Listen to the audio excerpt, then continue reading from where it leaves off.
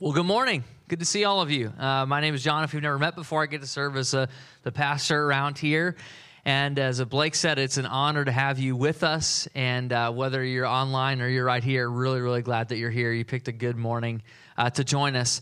Not all the time, but sometimes there are things that happen like over the course of a couple days or a weekend that you just know, like as a church, it probably is like going to be the elephant in the room till you talk about it.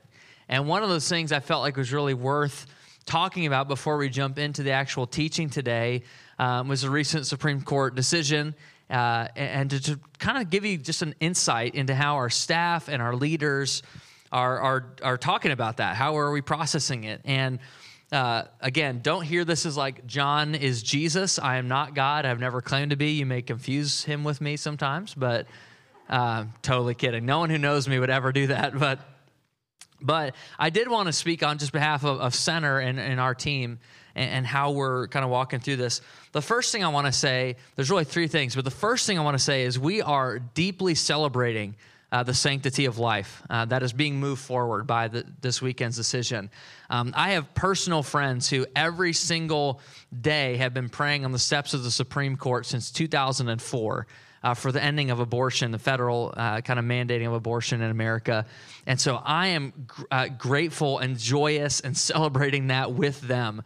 I'm incredibly grateful. We have people on our staff. We have people in my own family who've adopted and fostered, people in our church who've done both those things. I'm very grateful that as a church we celebrate from womb to tomb, like full-on life, because that is what Jesus offers. That's what he celebrates. The second thing I want to say is I really want to acknowledge that when it comes to pregnancy and some of the family dynamics at work, not only just in our community, but across the nation, that there are people who are trying to figure out next steps because of this decision, right? There are real challenges.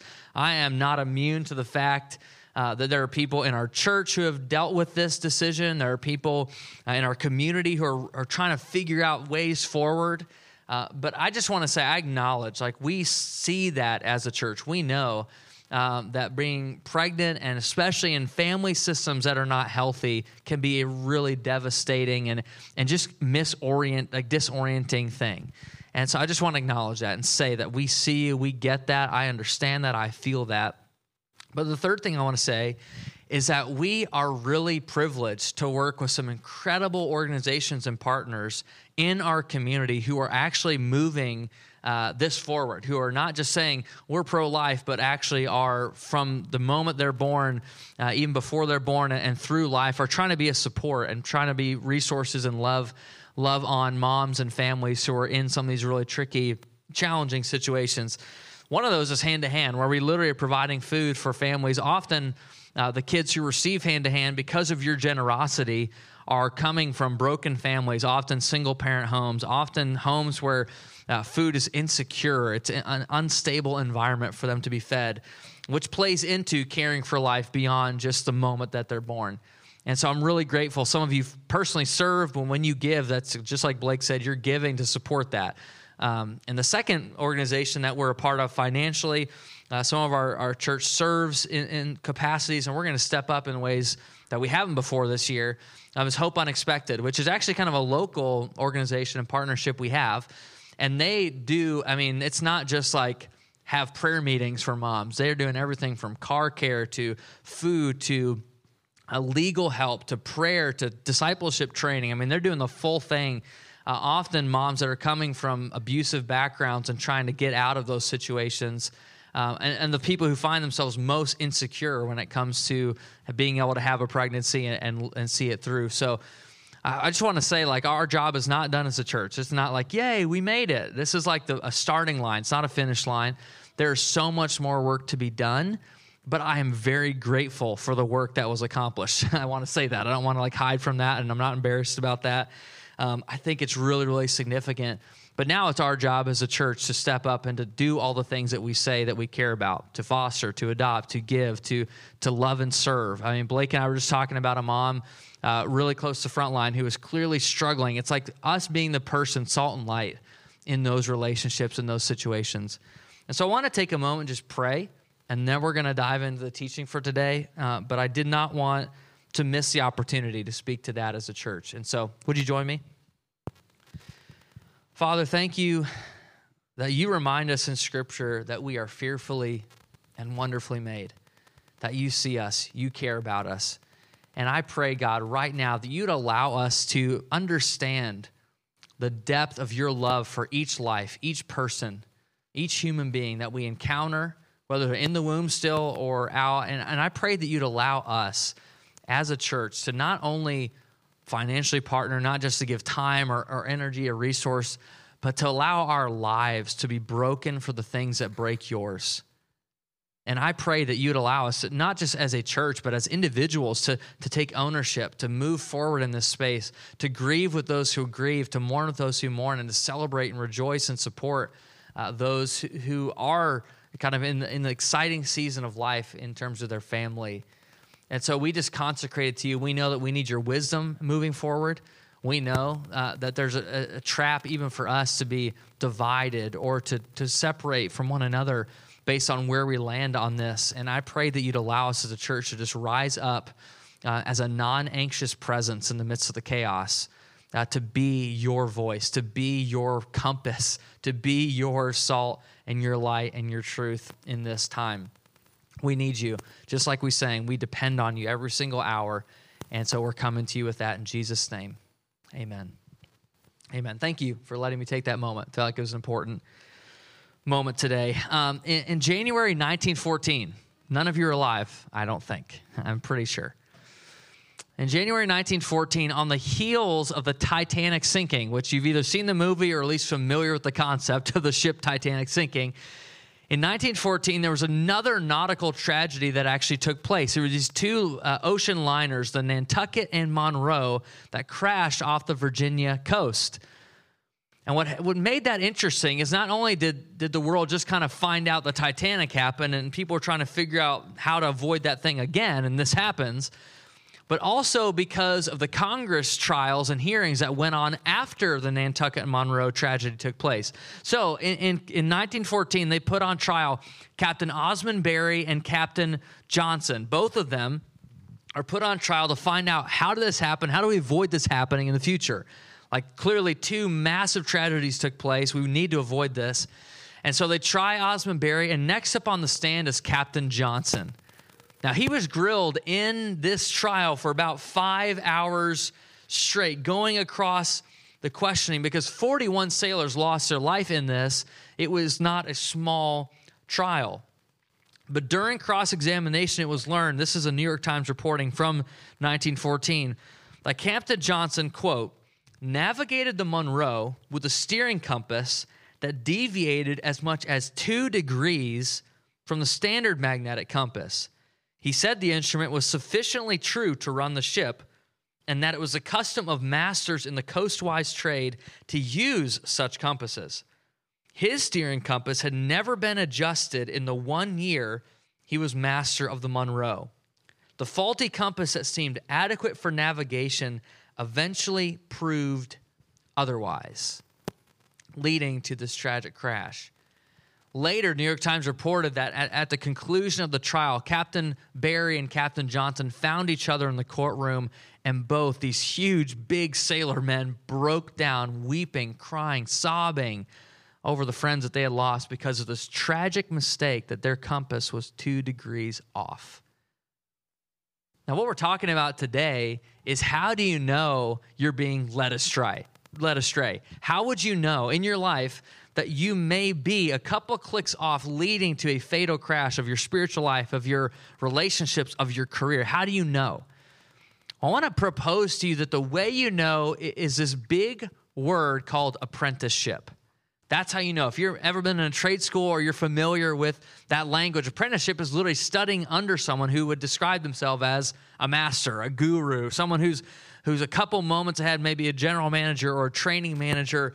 This is what we're talking about today. Another way to phrase it, like Blake alluded to, is the spiritual practice of study, of reading and mining and digging into God's word for yourself to learn the truth.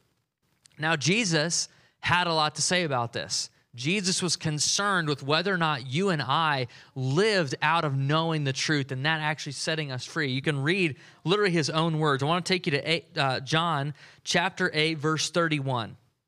And before I actually read that, the passage right before, the Jews are debating, who is Jesus? What's his identity?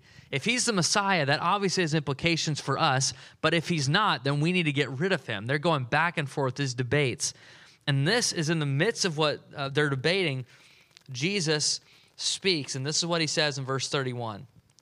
To the Jews who had believed him, Jesus said, if you hold to my teaching, if you kind of lock in, you align your life with what I teach, my ways, my words, you are really my disciples. You could say you are my apprentices, you are my students, you're my followers. Verse 32, then you will know the truth, and the truth will set you free. Then you will know the truth, and the truth will set you free. See, for Jesus, knowing the truth, studying the truth, embracing his words was not just a nice luxury that some Christians decide to do and some don't. It actually is the way to freedom. Without it, you will live in bondage to a bunch of false teaching, false ways, false truths that really don't work out in the end. In John 12, if you study John 8, 12 through 30 is really disputing over Jesus' identity. John 8, 31 and 32, what we just read or you just read, is kind of the consequence of embracing Jesus' identity. They were kind of pointing out what happens when you embrace Jesus' identity. And the funny part is, Jesus is preaching and teaching to people who are kind of on the fence about him. They're kind of right in line. Mainly they were Jews in this scenario who would maybe have multiple options for rabbis and trying to figure out, is Jesus really who he says he is? Is he the one and true rabbi? Is he the Messiah? Is he the saving one that we've been praying and prophesying and waiting for? And Jesus is saying, if you embrace my teaching, it will set you free. If you embrace my truth, if you study me, that's how you'll be led to freedom. Because in the Jewish world, following a rabbi was really two steps. The first step was desire. You had to want to do it. Like, you didn't have to do it, but you had to want to do it. There was kind of a desire, a burning within you. It's like, I need to follow this rabbi. And people were getting there. You can see that in John chapter 8. There was people who believed and gave themselves to the way of Jesus because of what he was teaching. But the second step is commitment. There was a point you had to go beyond desire, go beyond like, I like being around Jesus too. I'm going to consecrate. I'm going to give my entire life, my security, my status, my devotion, my family, my relationships. I'm going to give it all to the allegiance of King Jesus. I'm going to follow him as my rabbi. This is referred to not just being a Jew, but being a Talmudic Jew. Talmud kind of meaning student or devoted apprentice to the way of Jesus. Because if you take that second step, you commit, you are following wholeheartedly. I mean, for multiple years, you are walking in literally the dust of that rabbi. You are following his way. You know what he's going to, you're like finishing his sentences. You know him that well. You know his teaching. You know what he thinks is true. You know what he thinks is false. You know how he would respond in certain situations. In certain heated moments, you would know his take on political issues or the current events in Jewish culture. You would be following him as your teacher. This would be the whole point of following the rabbi. If you think about it this way, we've kind of talked about the last couple of weeks, these practices that we've been studying. So first week, we talked about meditation. And maybe a way to frame all of these is that in meditation, Jesus is our guide. Like, he's our voice. When we are meditating and stirring on certain scriptures, just like Blake led us earlier, through Psalms and hearing the truth, when we're not just trying to read it to study it, but we're reading it to let it get into our bones, Jesus is our guide. But the second week, we talked about prayer. In prayer, Jesus is our intercessor, which is a fancy way for saying he steps in the gap, like where we can't get things done, where we don't have the supernatural power. Jesus says, I am praying for you. I am interceding. I'm on your side. I'm intercessing for you. The third week, last week, we talked about fasting. Some of us practiced that last Wednesday together. Anyone else hungry on Wednesday? That was kind of our vibe. It was like, oh man, this is hard. Because fasting is probably one of the least practiced practices that any of us have ever understood or heard about. In fasting, Jesus is our provision. He is our sustaining force. He is our life. He describes himself in the Gospels as being the bread of life, as being the living water. He is a much more fundamental need than food or than water. But in week 4, which is this week, we're actually talking about study. And in study, Jesus is our teacher. He's our rabbi. He is the one whose words we embrace, we hear them, we understand them, and we let them speak into our situations. A simpler way to put this is to follow Jesus is to study Jesus. To follow Jesus is to study Jesus, to know, just like a Talmudic Jew would, how is Jesus going to respond to this? What is he going to say about this? What has he said about this? What ways did he live his life? What practices did he have? Honestly, the 12 practices we're going through this summer are all flowing directly out of Jesus' life. They don't like magically come from John's book of ideas or an old ancient text that we found somewhere in the church storage room. Like, these are from Jesus. All of these are from him. And they model his way of living. Maybe I'll put it this way.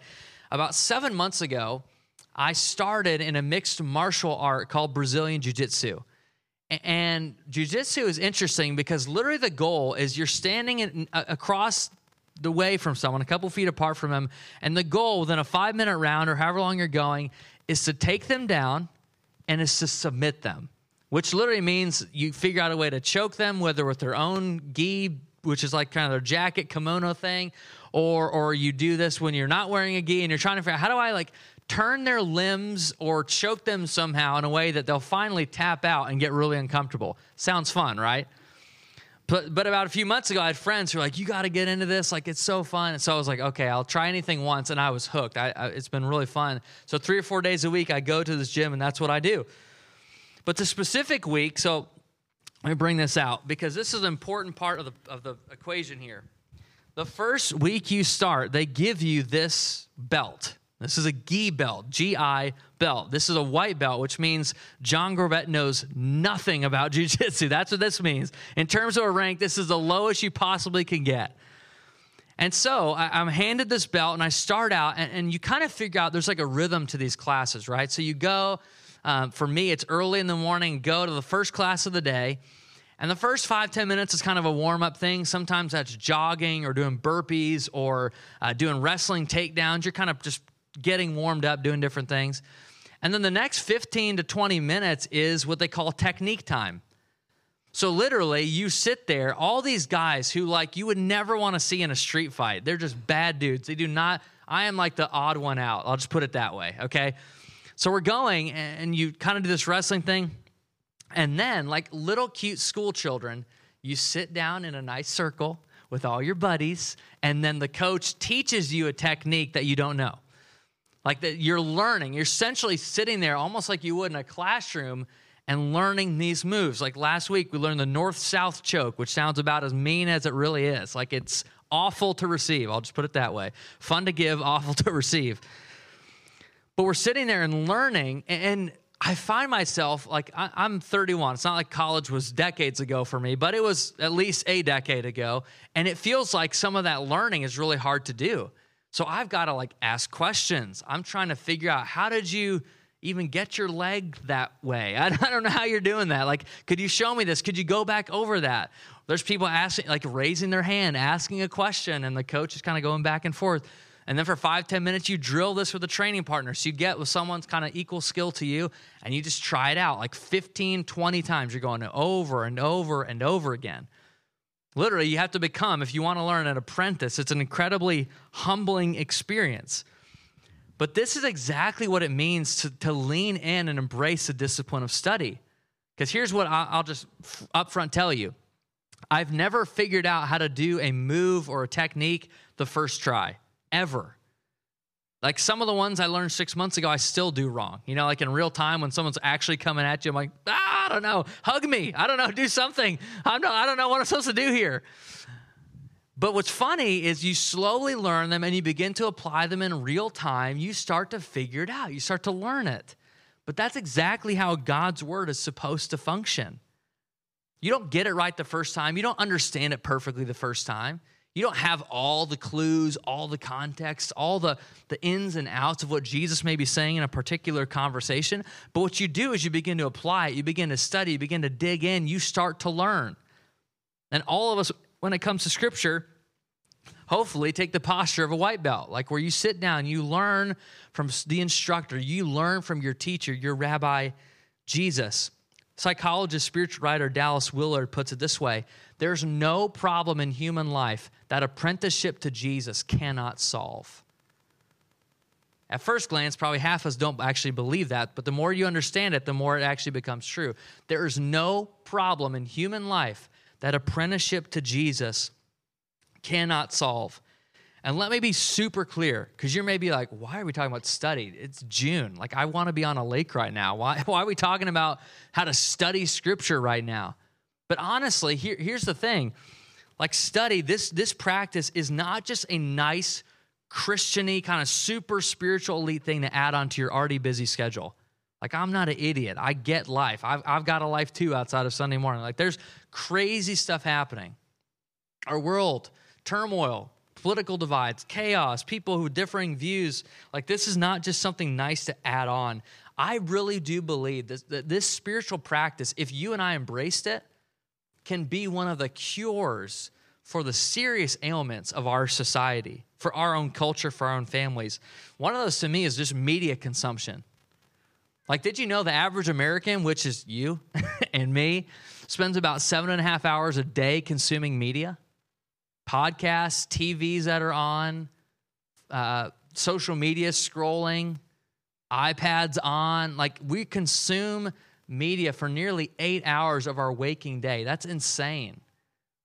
Do you think that there's going to be an issue in your life in following Jesus if your primary voices are not Jesus? Yes. That feels like an easy one. I mean, yes, that's how it goes. If you don't have the discipline of study, you will constantly be swayed back and forth, 2 degrees off here, 2 degrees off here, because there's no plumb line. There's no direct connection to truth. Now, Jesus says it's embracing the truth. It's not knowing about it. It's knowing. It's an embracing. It's a taking it into your own life that will actually be the thing to set you free. Like, this hit me a couple of weeks ago. I was having lunch with a friend, another pastor here in Grand Rapids, and we were sitting down talking about different stuff, and he's like, dude, have you heard of this TikTok account? You need to follow this TikTok social media account. They give you the news with no commentary. And I was like, wow, we have come so far from what news is supposed to be, apparently. Like, he was just elated. He's like, I can't believe it. They just give you the facts and no commentary. It's incredible. They let you make your own decisions, your own conclusions, like have an open mind about some of this stuff. I was like, wow, I thought that's how news was always supposed to be. Isn't that why Fox and MSNBC and CNN make $6 billion a year? Like, aren't they supposed to be a part of that? But there's other voices in your life that want to speak their own version of truth, and that's one of the problems. I mean, we face this. Maybe today you call it fake news. Back in Jesus' day, they would call it false teaching. The problems have not changed, but people are still hungry, just like you and I are, to know, how do I know if I'm being led astray? How do I know if the ship of my life is 2 degrees off center and leading to a crash? You know how you know? The filter of apprenticeship. The filter of studying Jesus' ways, his teaching, his words, how he interacted. It's knowing Jesus in the practice of study. And here's the beautiful thing. We're not just talking about you need to go and buy like stuffy commentary books and sit down every morning with a cup of coffee and like thumb through Greek New Testament or whatever idea you have. Just like get that out of your head.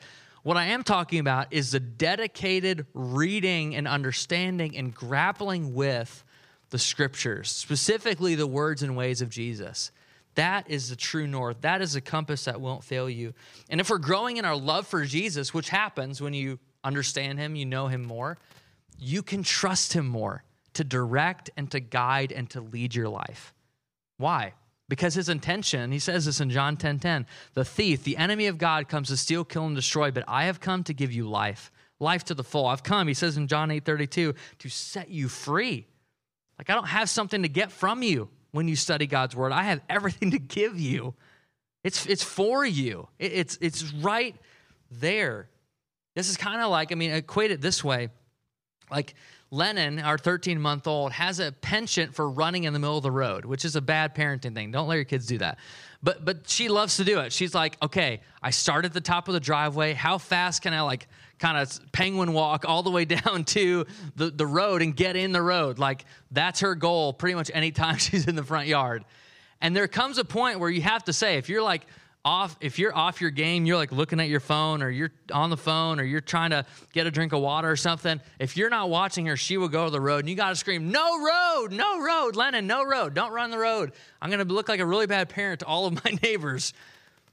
But there also is a point where you go down, and you got to say, Lennon, no road. Like, you stand in front of her, and then you can put your hand down, and with her little cute, perfect fingers and beautiful skin, she reaches up and she puts her hand in yours, and then you can lead her somewhere.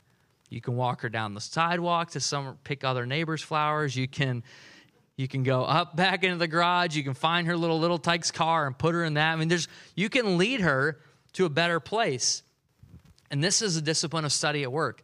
Jesus wants to be that voice, that hand outstretched to you to place your life into and say, if you study my way and my teaching, it's going to lead you to freedom.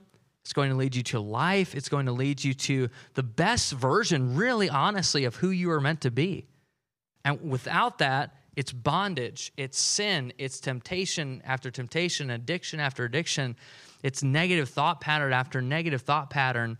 And if you don't know his words and his ways, you don't study them, you'll never know the difference, what's true and what's not. I remember starting out, this is about 9 years ago now, got my first vocational ministry job, fresh out of college. We're at this church in Detroit, and I remember sitting, it's like a Monday morning. I'd been a couple Sundays we've been at this church. I was sitting in my office Monday morning, and I realized, oh my goodness, I know nothing about how to be in ministry. I don't know anything. I've duped these people in interviews because they think I know stuff. I don't know stuff. I don't know what I'm supposed to be doing here. And I'm sitting there, and I remember stumbling, I don't know if it was a blog or a book, I can't recall exactly, but I remember stumbling across this question. Like, if you're struggling, if you're wrestling with things, if you don't know what an answer is in a given situation, ask this question: what would a great leader do in this situation? Maybe you've asked that, like, what would a great mom do in this situation? What would a great CFO do in this situation? What would a great owner do in this situation?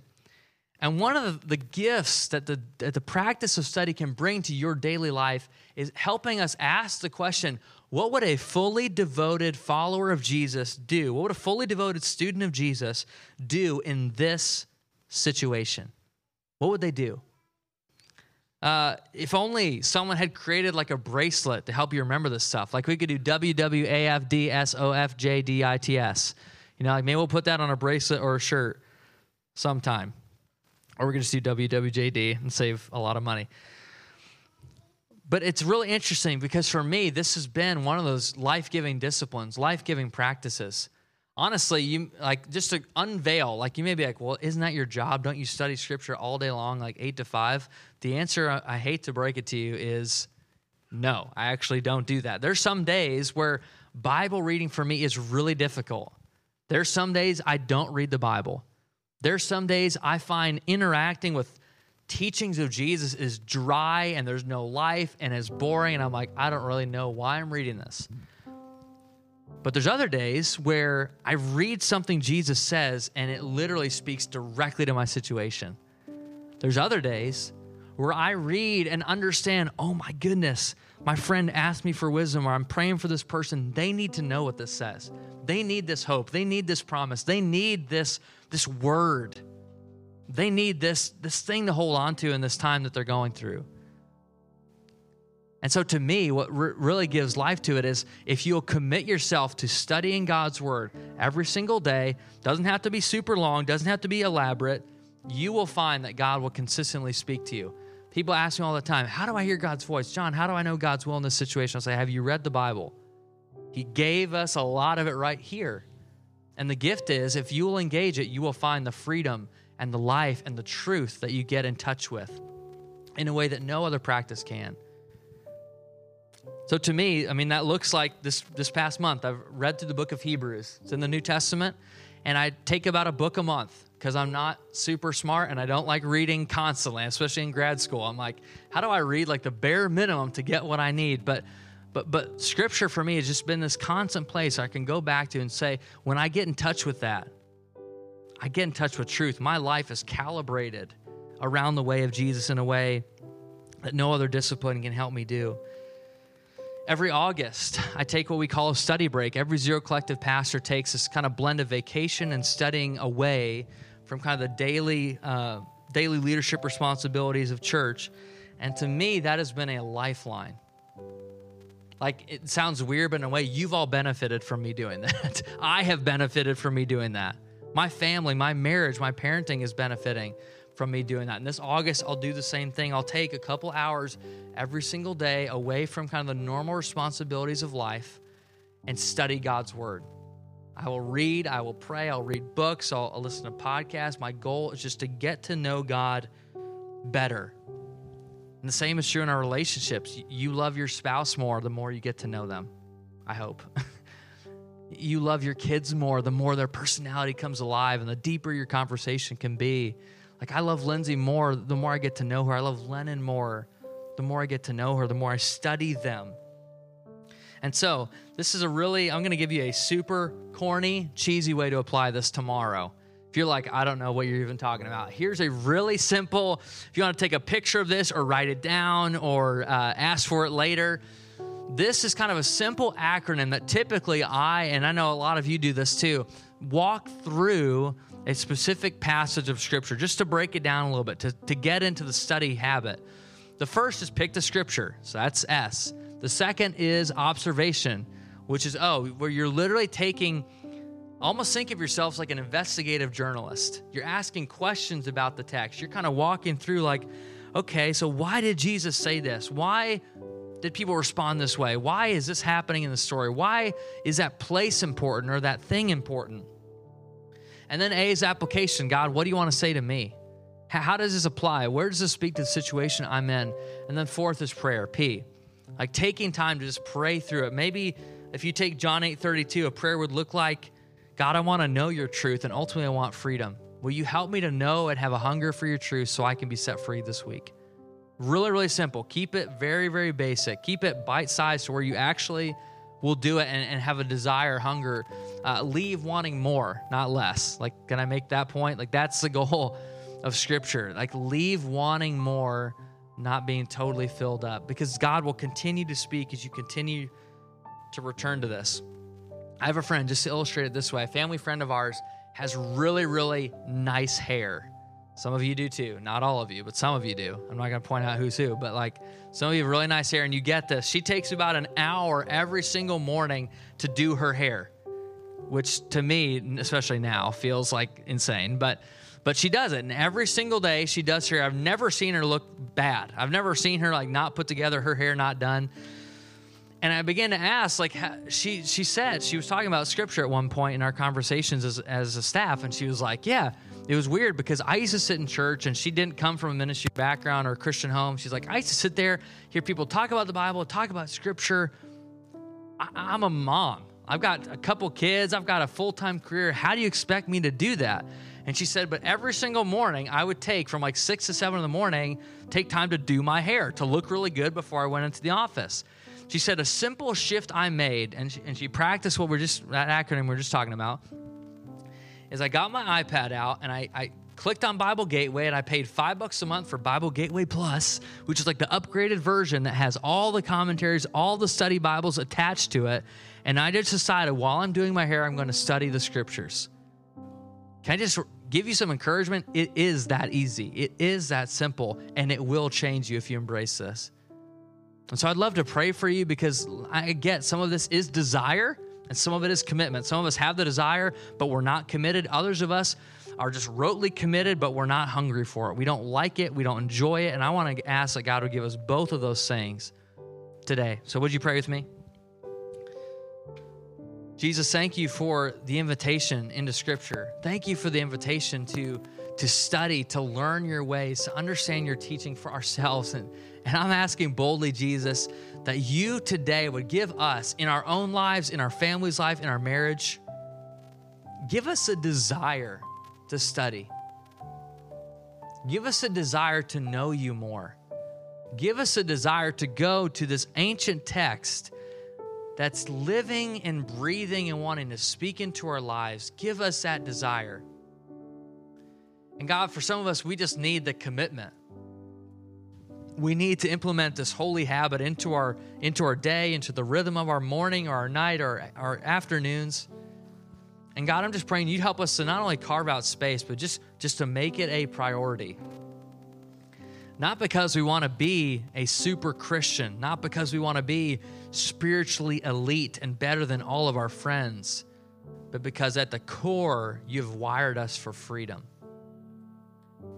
At the core, you've wired us for a loving communion with you. And that's what I want. I think that's what we want. And so, Holy Spirit, we come before you and asking that you would do that work that only you can do. We pray that in Jesus' name. Amen. Amen. Church, would you stand with me? We're going to respond in worship.